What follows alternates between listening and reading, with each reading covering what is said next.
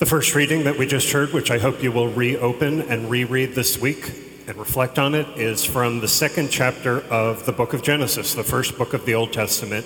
It's the second creation story in that book. If you were assigned just in an English class, a high school English class, a college class, with no faith whatsoever, if you were told that Jewish people and Christians believe that this is God's inspired word, this section about marriage and family, and you were asked, what do you think people who believe this is God's inspired word, what are some of the truths that they take from that passage, you would easily, just with logic, not with any faith, be able to come up with a whole bunch of revelations. In that passage, it's clear that everything is created by God. Everything is therefore good because it comes from God. At the center of all of God's good creation, with all the animals, are human beings. You would be able to say in that passage clearly, if you believe this is God's word, it's revealed that man and woman are equal. They're equally created by God out of the very same stuff. You would also, just with simple logic, be able to get, unless you were incredibly stupid, and no one here is anything but fantastically intelligent, you would be able to say God enters into the lives of one man and one woman, and God somehow supernaturally makes them one. And there's an implication there clearly about children. They become one flesh, the one man and the one woman. It's pretty logically clear. So, if our Jewish ancestors, God's chosen people, received this revelation, if they were clearly, really guided by God's Spirit in a way that no other people on the planet had been to that point, if they were intelligent people, you would probably say from 50,000 feet, well, they must have embraced those truths and lived those truths. 50,000 feet is a great place to exist. On the earth, things are much more complicated. So in the Old Testament, we read that very clear revelation. We also read, honestly, how our spiritual ancestors chose to live. Just because God reveals the truth doesn't mean I take the time to understand it, or to accept it, or to put it into practice. So in the Old Testament, we read in the book of Deuteronomy, it's the only one in the Torah, but there's a regulation for divorce. Just to be sure we're clear in this, in the modern world, we have civil marriage in any country. The government defines at any given time what marriage is. That may or may not connect with God's truth about marriage. And for our Jewish ancestors, there's no such difference. It's all one. So the idea of divorce would be God brings together one man and one woman. The two become one flesh. But then the man, of course the man, not the woman, the man is able to say, no, that's not true anymore. What God has joined, God has not joined. So there's a bizarre from 50,000 feet, regulation in Deuteronomy 24 about the behavior of men who divorce women. In the Old Testament, women and men are not at all in practice considered equal. One man, one woman, creation, clearly they're equal, but in practice, no, they're not. Man is the master of woman in the Old Testament. A woman in the Old Testament doesn't have any autonomy ever in her life, any true autonomy. She doesn't have it before she's married, or if she's not married. She doesn't have it when she's married. And if she's widowed, or if she's written off in a divorce, she has no autonomy. She's always subjected to a man as her master and her protector. In the Old Testament, men can have multiple wives. Well, that's interesting. The two become one, but then you add another, and then you add another, and you get a bunch of different children. Of course, the woman can't have multiple husbands, but he can have multiple wives. So what is this? This is reality. We, as a human race, fell far away from God, original sin. We, human beings, are always, unfortunately, sinful. This is reality. The Old Testament tells us both God's revelation of absolute truth, and it shows us how our ancestors, like us, have fallen away from God and choose not to accept God's truth. We sin. Humanity is a mess, and humanity is a mix. In that mix and in the mess of this human race, about 2,000 years ago, God definitively entered all of this mix and all of this mess to save us. Jesus Christ is the one and only eternal Son of God who about 2,000 years ago entered into this human race in order to save us, in order to make it possible for us to get back to God and God's truth, in order for us to live, love, and live the truth, in order for us to have integrity of self. Jesus offers the way of salvation. He does not force salvation onto anyone. He does not make anybody turn into a holiness machine. He comes and he's God's full and final offer of all truth, of salvation, the way to find God now and to find eternal life. So if you apply that to this very specific issue of marriage, the truth of marriage, we have a really powerful and encouraging gospel passage we just heard from Mark 10. So remember, this is a part of the Gospel of Mark where Jesus is laying out much more clearly fundamental truths, and he's offering his disciples clear choices that they have to make. They don't have to do anything, but if they're going to be his authentic disciples, they have to accept these truths. By Jesus' time in Judaism, divorce is considered not commonplace, but it is widely accepted. So to repeat on purpose, the idea that God would bring together a man and a woman in a real marriage, become one flesh, but then the man can say, no, that's not true anymore. I write you off. So as best we understand it, at Jesus' time, the debate among many Jewish scholars is divorce allowed under narrow circumstances, or is divorce allowed in wider circumstances? Some people who oppose Jesus in that passage want to test him, and they use this question about divorce. They say to Jesus, is it lawful for a man to divorce his wife? Is it God's truth, God's law, that a man divorces his wife? Presumably, they figure Jesus is going to pick one side or the other side, and the other side, whichever he doesn't pick, is going to oppose Jesus. Jesus must surprise everybody because he says, in response to the question, what did Moses command you?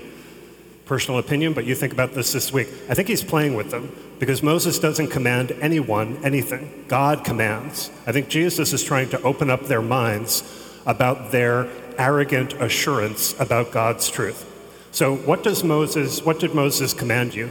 They respond, Moses permitted. So they've shifted this a little.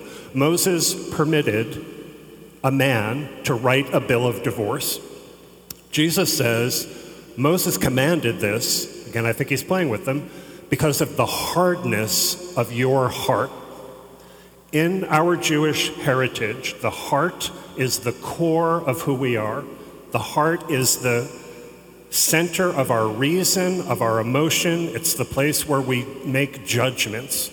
When you're a person of hard heart in the Jewish tradition, you're someone who makes the choice to turn away from the truth. You're someone who says, I will not, in the core of who I am, accept the truth that God is revealing to you.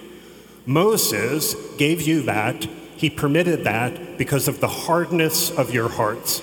And actually, if these Jewish scholars take it seriously, and go home and please do this, when you read Deuteronomy 24, Moses never says anything approving of divorce. Moses writes a regulation for people who have committed the sin of divorce in order to try to regulate their behavior so they don't do more bad things. Malachi 2:16, I hate divorce, says the Lord, the God of Israel. There is nothing in the Old Testament that in any way, shape, or form suggests that it would be good for God to bring together a man and a woman and for the man or the woman to write this off.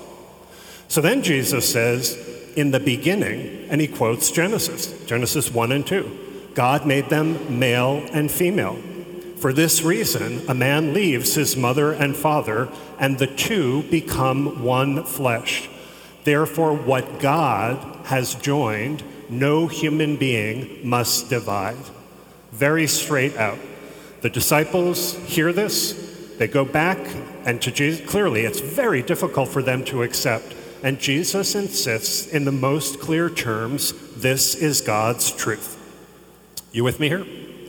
So everybody says, hey, that's the truth, Jesus. We'll live it, we get it, everything is okay. There's no evidence of that.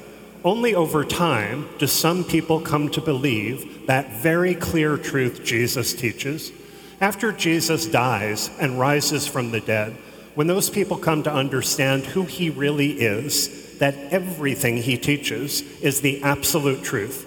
Over time, as those people receive the Holy Spirit, God's Spirit in their souls to guide them, do people come to understand the fullness of this truth? Jesus is ultimately talking about marriage, and he's ultimately giving the gift. The full gift is the sacrament of marriage.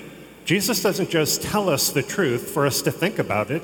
He gives us the grace to live the truth. It turns out that the fullness of God's truth, which was revealed centuries before in that Genesis passage, is that God offers the gift to one man and one woman to be joined by God, to become one new reality by God, and God gives the fullness of that gift in the sacrament of marriage. Offers the fullness of that gift, never forces anything on anyone. In every generation, from thousands of years ago until the end of time, and today, for any Christian, we have to come to terms with what we believe here.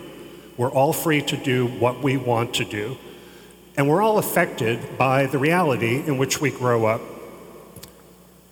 Unfortunately, some of us have experienced the pain of separation, of civil divorce, of marriages, sacramental marriages, into which we've entered that have not at all turned out well. This very much affects us.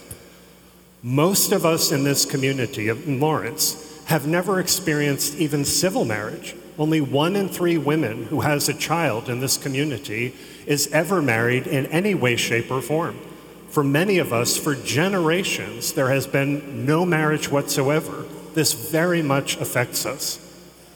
You and I live in a society in which some people believe, and many of these people run popular culture and are big leaders in academia, believe that marriage is a construct. Everything is a construct. We decide at any time or place what marriage is, what sexuality is, what race is, what gender is, and so we can deconstruct it and reinvent it whenever we like.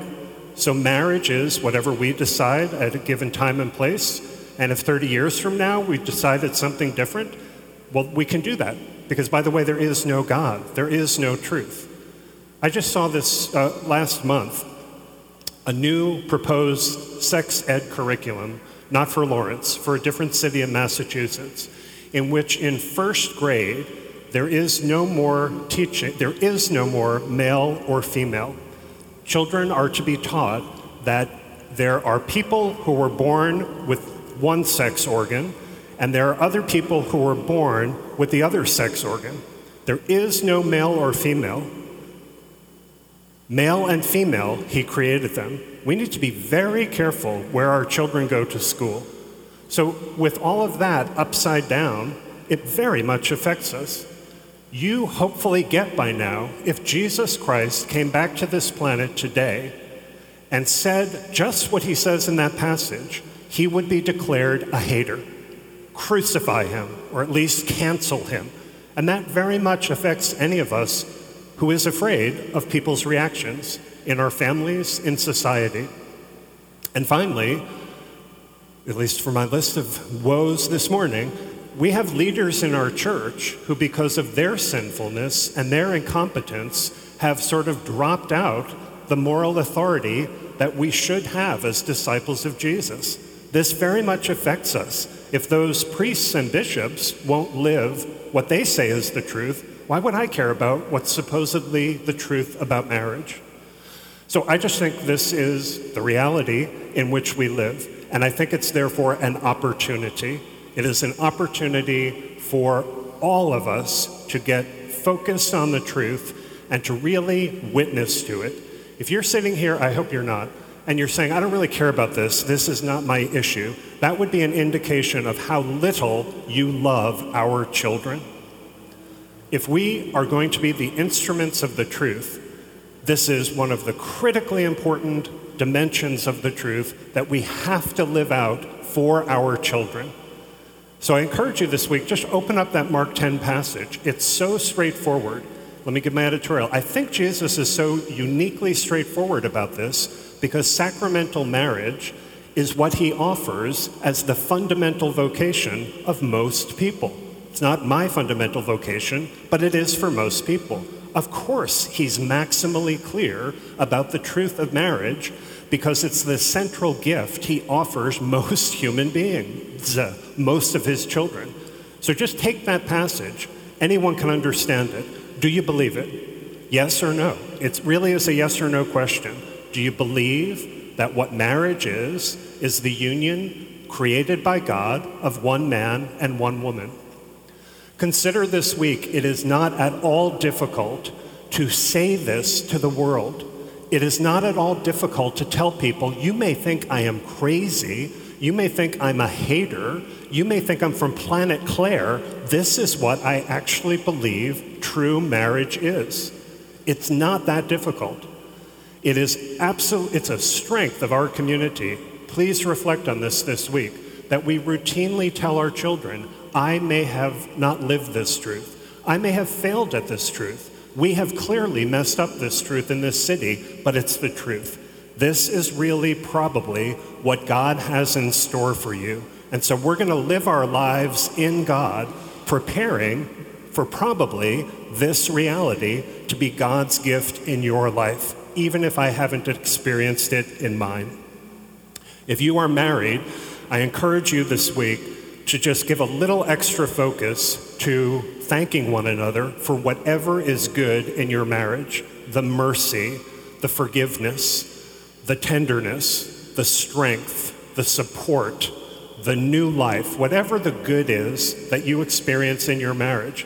We live in a culture that really does consistently tear down the marriage of a man and a woman. It's so important for those of you who are living this sacrament to celebrate your strengths and to do whatever you need to do to get at your weaknesses and your sinfulness. That's what marriage is all about. And I encourage all of us to, this week, even just one thing, tell someone you know who is married, who is trying to live this sacrament, something you recognize that's beautiful and inspirational in this relationship.